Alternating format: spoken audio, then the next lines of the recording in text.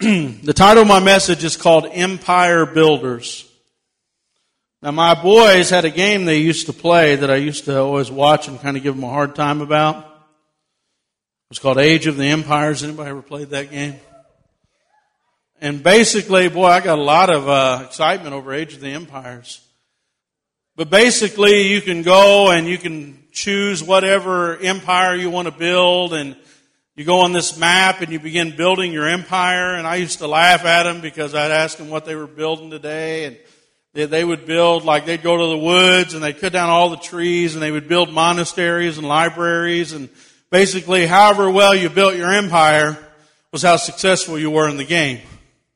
And so you would go in and you would gather townspeople, you'd gather the gold, you'd gather the wood, and basically you'd build your own empire. And it's really not too much different than what we've seen in the history of man. And so what I want to talk about today is empire builders. And I want to ask you specifically about your life. What are you building in this world today? What kind of empire are you building? And let me read a few scriptures here that are very interesting. And I'm going to be looking at two different people, well, really three people's lives. But in order for me to show you how God wants us to build our lives, I have to show you the negative life first. Because sometimes the contrast between the negative and the positive is what makes us understand what God's calling us to be. And so it says in Genesis 4, verses 10 through 17,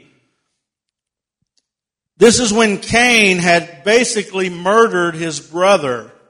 This is the first murder in the history of the world. So he's just murdered his brother, committed an offense that is beyond anything, really didn't even have a good reason for murdering his brother. Cain killed Abel because Abel brought a sacrifice that was acceptable to God, what God asked him to bring. Now bear in mind that God had just made a covenant with Adam when Adam sinned. We don't know what the period of time was, but it was called the Adamic covenant, the Adam covenant. And basically it said, because of your sin, I myself, the God of heaven, is going to come from heaven to earth, and I'm going to shed my blood for you, Adam, and I'm going to die to atone for your sins. In order to show you how much I love you, number one, and what sin costs you, I'm going to actually die for you. In Genesis 3:15, he gives the first prophecy about him coming from heaven to die for man. So the gospel is beginning to be preached that through a woman, the seed of a woman, which is really impossible to do, it's a virgin birth. Through the seed of a woman, I'm going to die for you. Now let me give you the symbol of my agreement with you, Adam. The symbol is an animal for the first time is going to die to clothe you, to cover you. Adam tried on his own to cover it with fig leaves. But God said, that's not going to work. My agreement with you is the sacrifice of that animal, the death of that beautiful, innocent animal will never take away your sins. It'll only cover your sins until I die for your sins. It's a symbol. Cain refused to do that. Cain refused the covenant that God had made with him, so he brought fruit of the ground. Abel didn't. Abel brought the expected sacrifice by faith because he knew that God was going to die for him one day. Cain didn't respect that. So Cain slew his brother in cold blood out of jealousy for who he was to God, for the sacrifice that he brought. So here we find ourselves, God speaking to Cain. He said, what have you done? The voice of your brother's blood is crying to me from the ground. Now you're cursed from the ground, which has opened its mouth to receive your brother's blood from your hand. When you cultivate the ground, it will no longer yield its strength to you. You'll be a vagrant and a wanderer on the earth. Cain said to the Lord, my punishment is too great to bear. Behold, you've driven me on this day from the face of the ground, and from your face will I be hidden.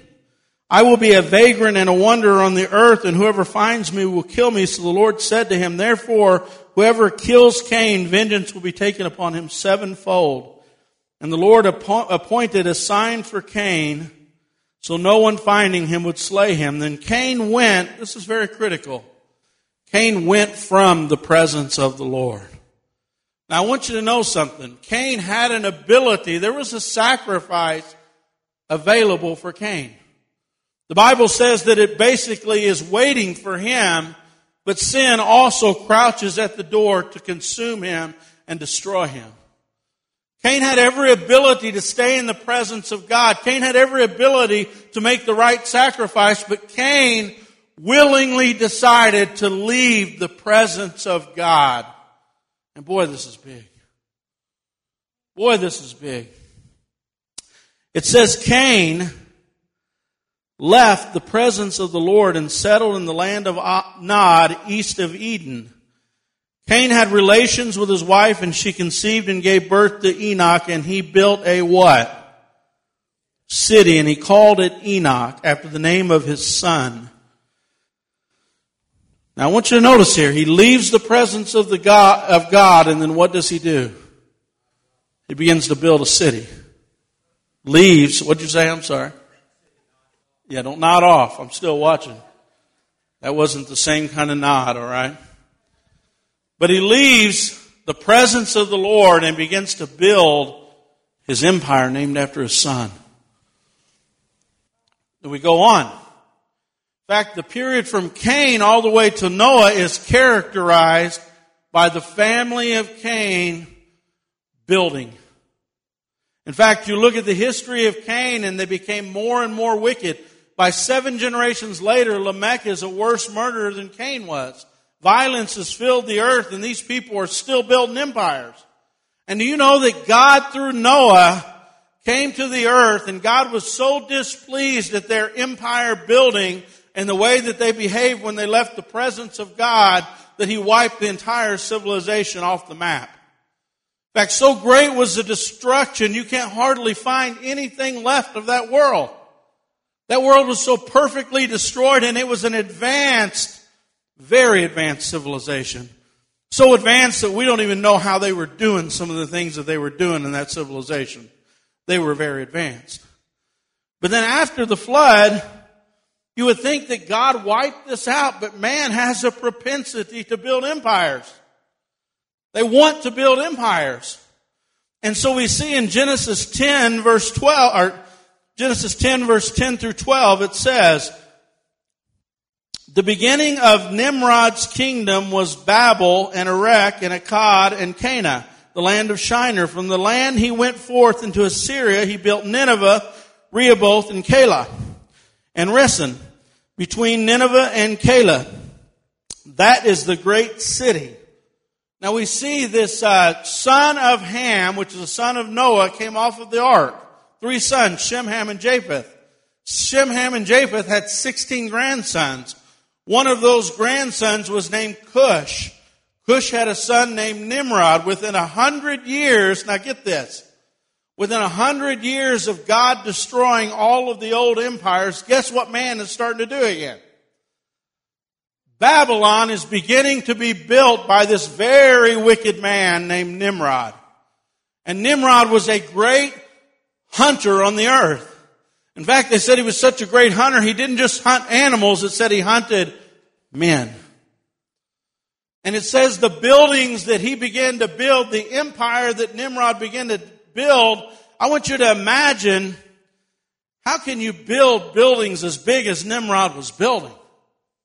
I mean, these things are massive. Have you ever seen some of the ziggurats from the Mesopotamian area, and then some of the pyramids that you see in Egypt, and all these giant structures that were before the flood and after the flood, and you begin to see that these buildings are so big you can't do it on your own.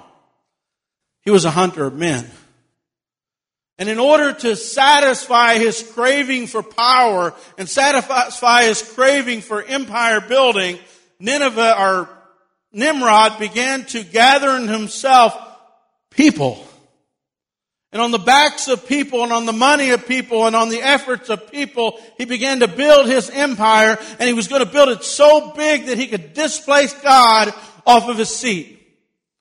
That he could literally take God and replace God in the heavenlies, and he was said to be the man who made war with God. His name means, let us rebel against God. And so Nimrod wasn't just a wicked man. Nimrod wanted to displace God. He wanted to have a world without God. And I want you to begin to think about the world that we live in. There's a pressure in this world to live this world without God. Not even put God in your memory, not even put God in your thinking, not let God ever be the answer to your problems or a solution to a question. God should never be a part of this world that you live in, and you'll hear that every single day of your life. And there's something about the city building. There's something that God makes a point of saying. Cain went and built cities. Then when it became wicked after the flood, he begins to say Nimrod began to build cities. So what is it about building empires and building cities that made man wicked? Think about it. What's so evil about building cities? Greed is a part of it. The Bible says the love of money or the love of gain is the root of every evil, every wickedness.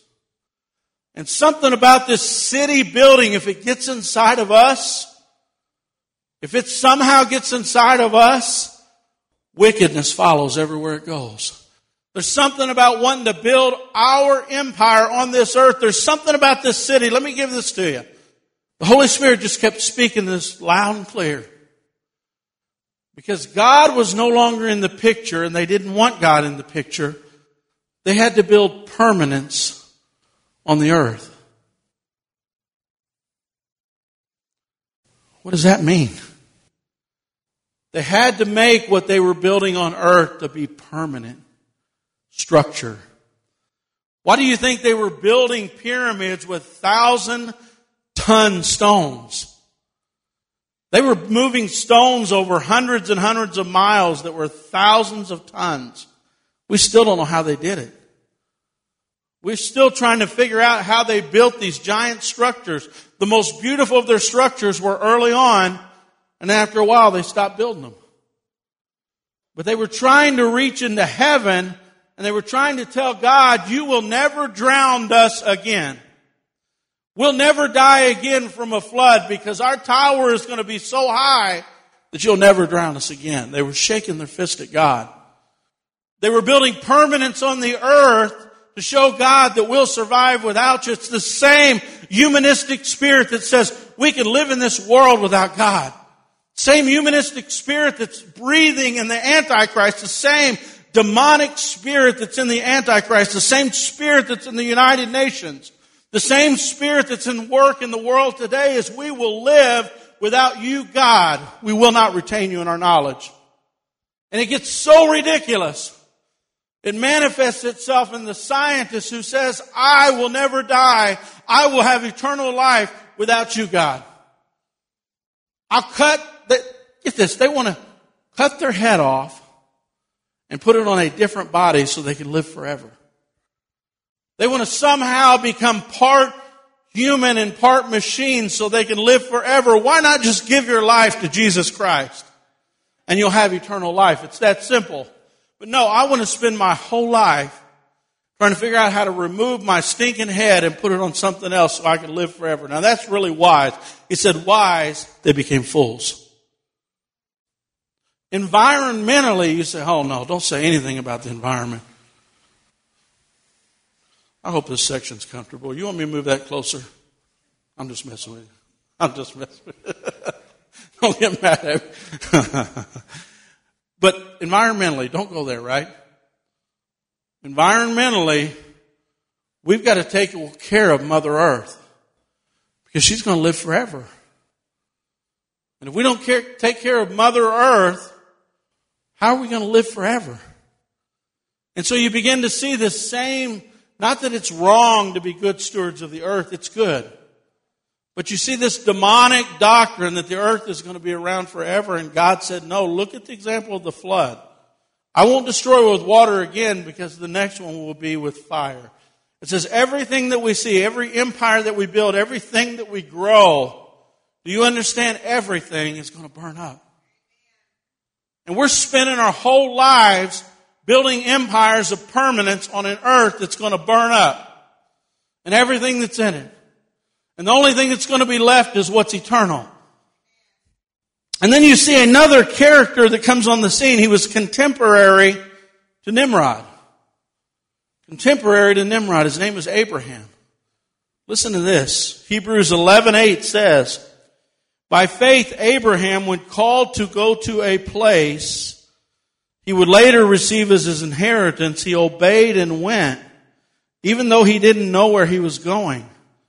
By faith he made his home in the promised land like a stranger in a foreign country. He lived in tents, as did Isaac and Jacob, who were his heirs with him of the same promise. Listen to this. Because he was looking forward to a city with foundations whose architect and builder is God. Wow. Here's a different building and a different empire. It's not a building or an empire that's going to be built on this earth. It's not an empire that's going to shake their fist at God and say, I can live without you.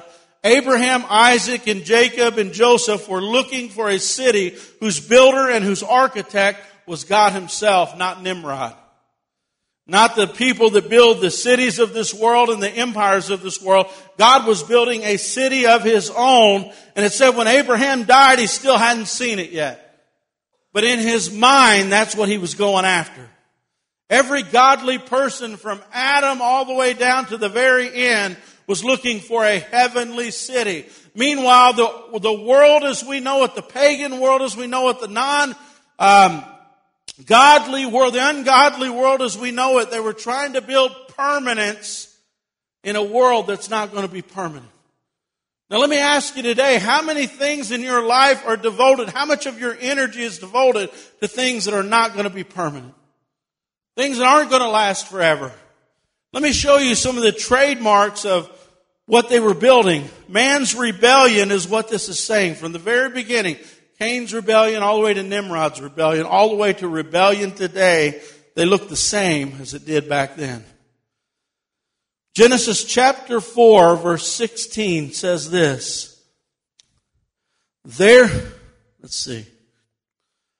Number one, man's rebellion is leaving the presence of God. Exactly the same as it is today. Genesis 4:16 says that Cain left the presence of God. He went from the presence of God and settled in another land. This is where it starts, church. This is where it starts. And you say, well, I'm not really getting this whole story from 4,000 years ago or however long ago it was. I want you to stop and think about it for yourself. When I leave the presence of God, ever left the presence of God? You ever been a young person or a teenager or an adult or maybe even right now and you say, you know what? I don't want God in my life. And you do just like Cain and you walk away from the presence of God. You know what that feels like? I don't want to retain God in my knowledge. I want to build my empire. I want to build the empire of Chad. That need to be angled a different way. You sure? I don't mind. I really don't. Sure. Higher? I'll go higher. You guys look hot. I'm hot. Plus it feels good myself. Are you serious? The highest? All right. There we go. How are we now? I'm same as you. I'm burning up. All right. We're good. All right. No, that's not good, is it? I got a story on that I'm not going to tell. All right.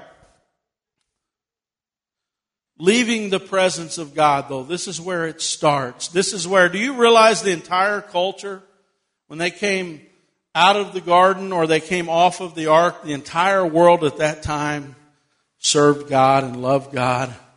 And basically God was the center of everything. Cain was the first one that said, how do I know? Because Adam and Eve named their kids with expectations of a Messiah. They were expecting God to deliver them by virtue of the names of their kids. You could tell. Cain said, I'm leaving the presence of God and I'm going to build my own city. Think about it. Came off the ark, and Nimrod, everybody is one family, one language, one word. They're all together in the same area, in this area in Mesopotamia, and all of them are together, and Nimrod says, I'm going to go and build my own empire. And begins to build his empire and build his own tower and he was the founder of the Babylonian Empire, founder of the Assyrian Empire, and most likely he was the one that instituted the first Pharaoh in Egypt. Did you know that?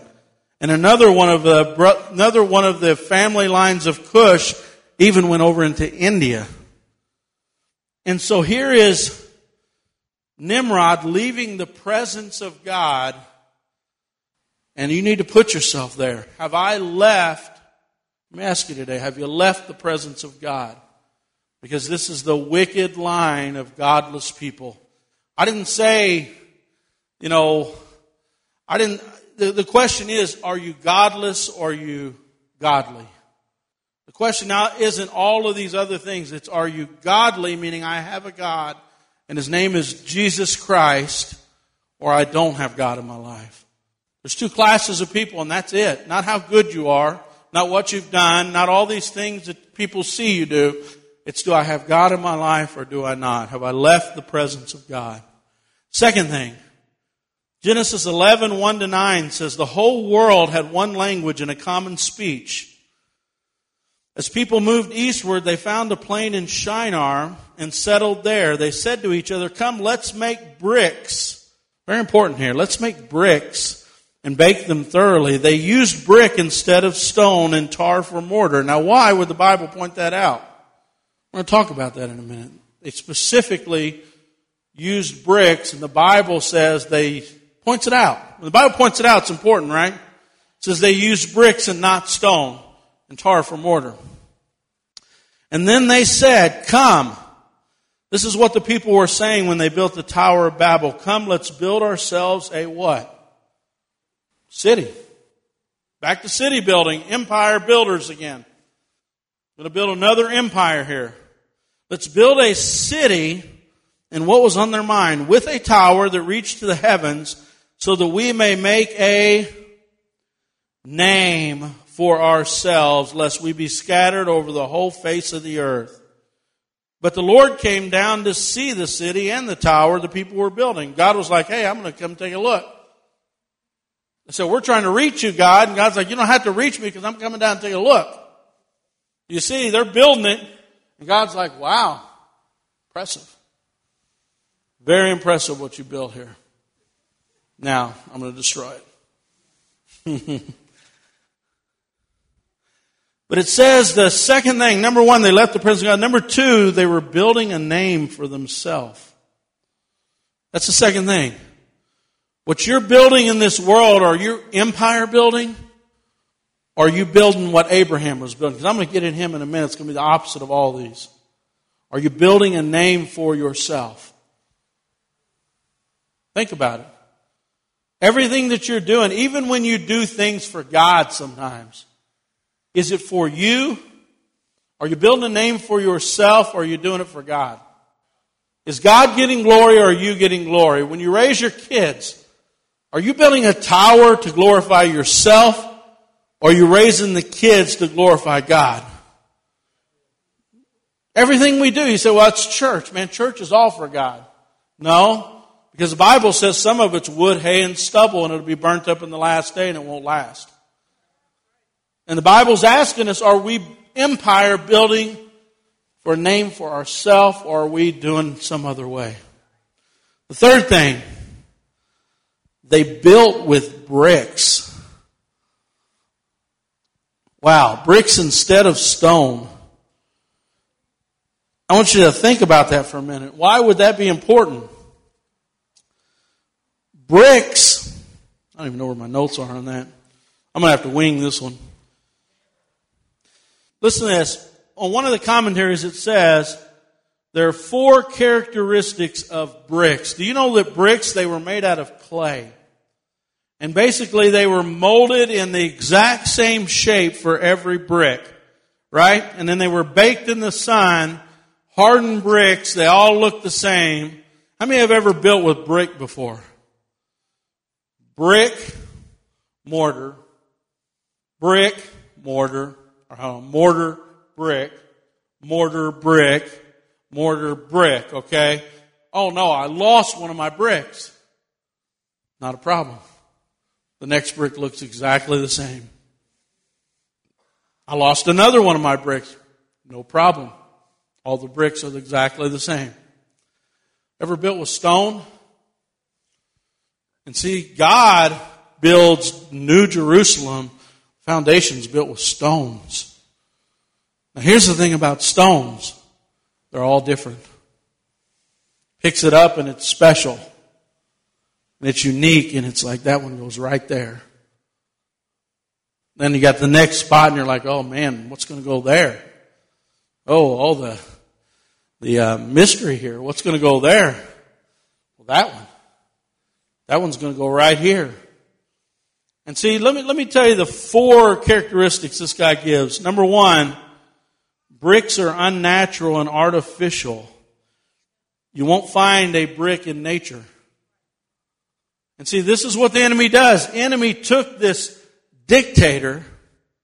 The enemy took this man that didn't want anything to do with God in his life, and he began to turn people into bricks. He began to rule over people. He began to tell people they weren't unique, they weren't special. There was nothing about their life that was different. Why do you think we have the curse of abortion upon our nation? Because there's nothing special about that kid. There's nothing about that kid that's ever going to accomplish anything. There's nothing about that inner city kid that's special, so let's kill them all. Let's kill them all. They just are a burden on society. They're a burden on the people, so let's just kill them all. And this whole idea of the bricks are all the same. There's nothing unique. There's nothing special. But let me tell you something. Every brick is made in the image of God. He builds with stones. They're not worthless bricks. And what you begin to see with Nimrod is he made slaves out of people.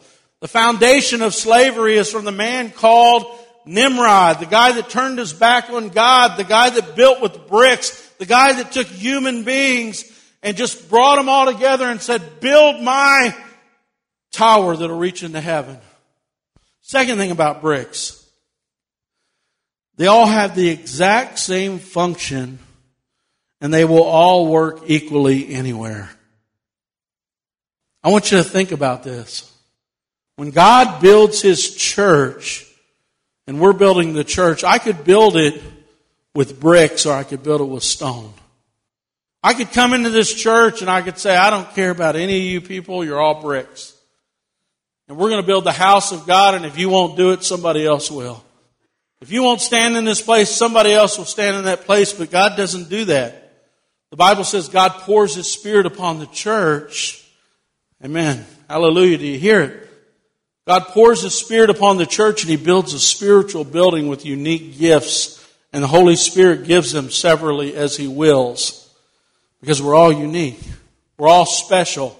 God has a plan and a purpose for humankind, and Nimrod had no plan.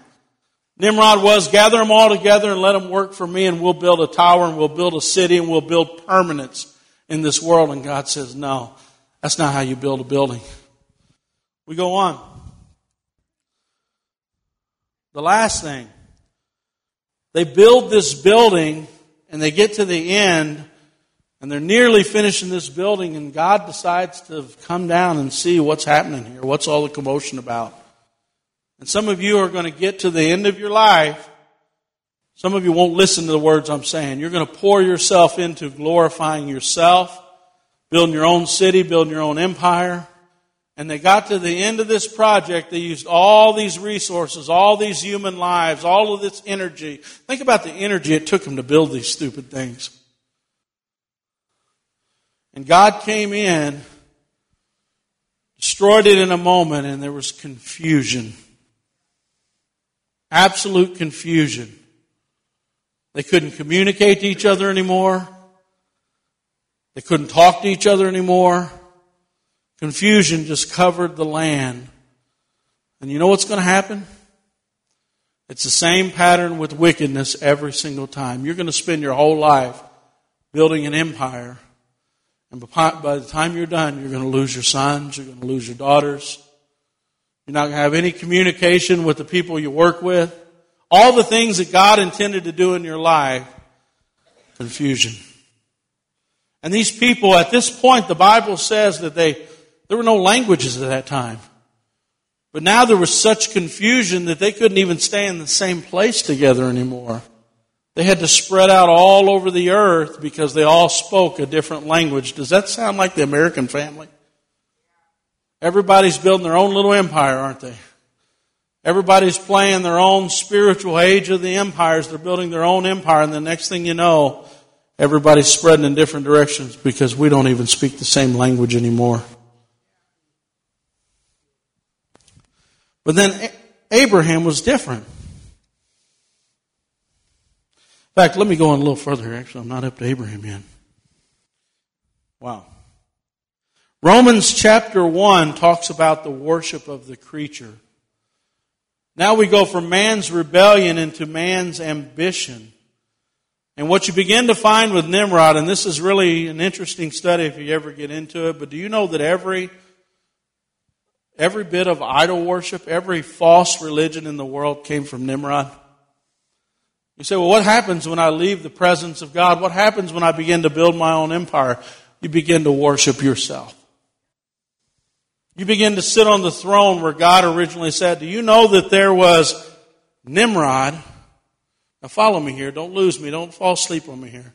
It's a little history lesson. Nimrod had a wife named Semiramis. They had a son named Tammuz. You say, well, why is this important?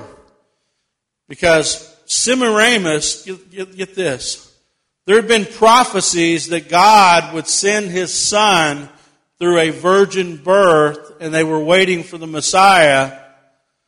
So Nimrod most likely married his mother, who became his wife.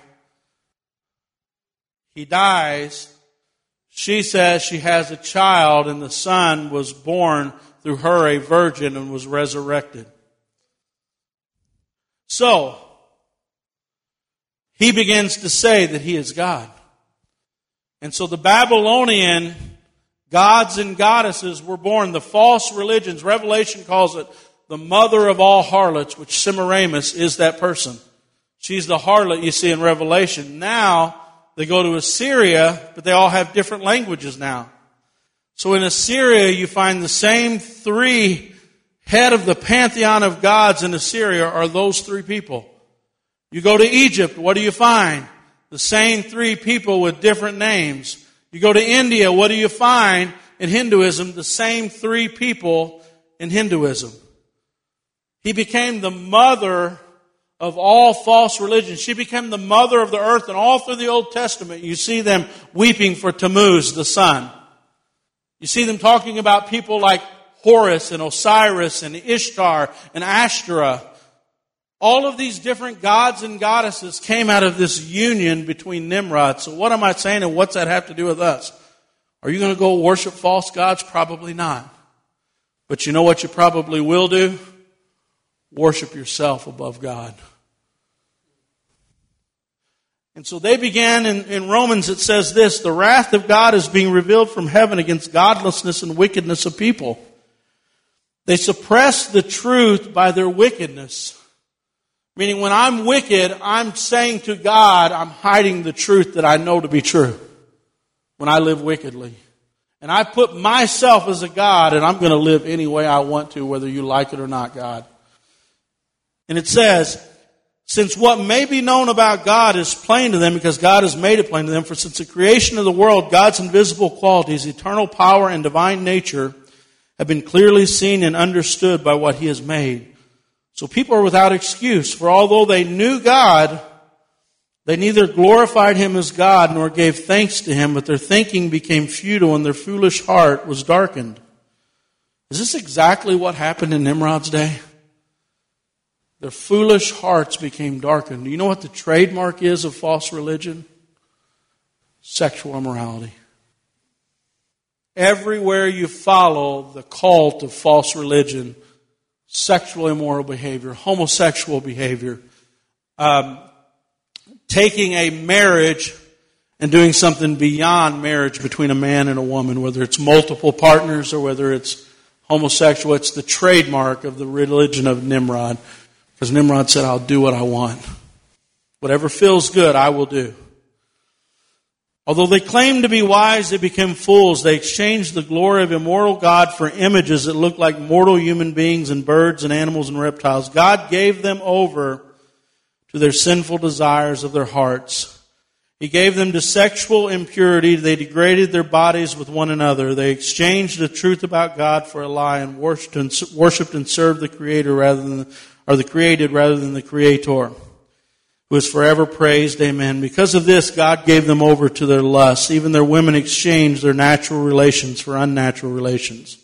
Same way, men also abandoned natural relations with women and were inflamed with lust for one another. Men committed shameful acts with other men and received themselves a due penalty. So as you begin to follow every false religion, remember, Baal is actually Nimrod. Ishtar actually goes back to Nimrod. All of these false gods of the false nations, Dagon goes back to Nimrod. So what about the other half? How do they live? Abraham. Abraham lived at the time of Nimrod, and get this, Noah was most likely alive the first good portion of Abraham's life. Noah and Shem lived in an area. There was Abraham. There was Nimrod living in another area, and Abraham was totally different. In fact, when you begin to look at Abraham's city, whereas when I look at Babylon and I look at Nimrod, I look at Abraham's city, and Abraham's city was not a permanent city in this world. Abraham wasn't building a city that could be destroyed. Abraham was going to a city that would live forever. God's presence, do you know that Abraham wouldn't go anywhere without God's presence? One is leaving God's presence and happy to do it. Abraham is asking God, where do I go? And you tell me and I'll go there. Everywhere Abraham went, God's presence went with him. Building a name for himself. Think about this. Nimrod was building a name for himself that would last forever. Listen to what the things that God's people say. This is David. That's why God loved David so much. He was building a name for God.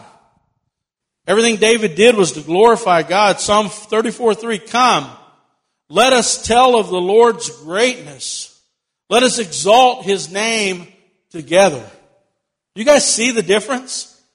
They're building a tower to build their name. Are you living your life to make yourself look great? Are you living a life to make God look great and God's name look great? Psalm 66:2 says, let's sing about the glory of God's name. Let's tell the world how glorious He is. Psalm 105 says, give praise to the Lord, proclaim His name. Make known to the nations what He has done. Psalm 145, a psalm of David, I will exalt you, my God and my King. I will praise your name forever and ever. I will praise you every day, yet I will praise you forever. Great is the Lord. He's most worthy of praise. No one can measure His greatness.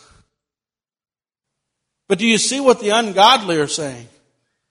God, we don't want you to be a part of our life. God, you are not great. God, we'll take you off of your throne. God, we don't want you to be a part of our life. God, we want to live eternity without you. Be careful what you ask for, because that might be exactly what you get. Praise the Lord. So building a name. Confusion. As they began to fulfill their dreams, there was dramatic confusion. You know what the opposite is of the confusion of languages? It'd be really cool if there was a moment where 70 nations came together and they all heard the same language. Do you know that Pentecost was to be an example of the opposite of Babel? As God's Spirit began to move upon His people, they all heard their own language. It was the opposite of the confusion of Babel, where God says, when my Spirit's upon you. See, at Babel, God had to separate them because the work they were doing, there was no limit to what they could do.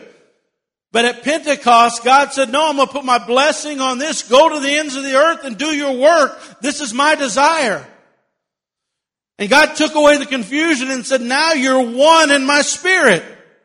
Now I want you to do what I originally said. Go to the ends of the earth. Fill the earth. Fill the earth with my glory. Send my name all over the earth. Tell them that my name is great. Tell them that I'm wonderful. Tell them that I'm loving. Tell them that I care. And it's the opposite of what Nimrod was doing. The name of God was to be advanced. No confusion. Worship of the Creator. Abraham is not going around building things for himself. He's building altars. When we bring a child in here today, we're not taking that child and saying, I'm going to name a city after him because of his greatness. What we're saying is, God, you gave him to me, I'm giving him back. God, everything that I have, I devote to you. We build altars. And we say, God, thank you. God, I love you. God, you are great. God, be great through this young man. Not make him great so everybody can see how wonderful my name is. That's not what God's called us to be. 12:01, man, I'm doing great. False religion, the mother of all false religions. Now, surely, I can't make a correlation with Abraham on this one. Abraham is the root of all true religion. It's just happened to work out that way. I'm sorry. That's just how it works out. Perfect.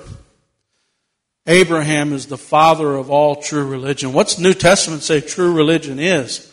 That God's Spirit is so hard upon you that you're actually out even taking care of the orphans and the widows, the people that don't have somebody. Nimrod was the opposite. Nimrod would crush the weak to build his tower. He would make them all look exactly the same. He would kill every baby just to get to God's anointed. But God's the opposite. True religion was, we love God so much that there's not a single human being in this world that we don't love. That we're going to try to reach all of them. We're going to try to save all of them. We don't want a single one aborted. We don't want a single one hurt. We don't want a single one hungry. And we can't do that. But if we bind together in that spirit of the Holy Spirit, that Pentecost, if we bind together, God's going to send us to the ends of the earth to help as many as we can possibly help. Amen? Praise God. Unselfish worship. You know, the problem with Nimrod wasn't that they worshipped. It was just self-worship. How many know that everything that Jesus taught was unselfish worship? Who's going to be the greatest in the kingdom? He says, well, let me show you. And he began to wash their feet. They said, the least is the greatest. The one who serves the most is the best. He said, Nimrod's like, wait a minute. I'm the mighty hunter. I'm the greatest. He said, no, you're the last. You're not the best. You're the least. Your empire is nothing. Your empire is shattered. The greatest is the one that serves the most. And you know what? When the kingdom of heaven comes, that's exactly what we're going to see. The greatest will be the least.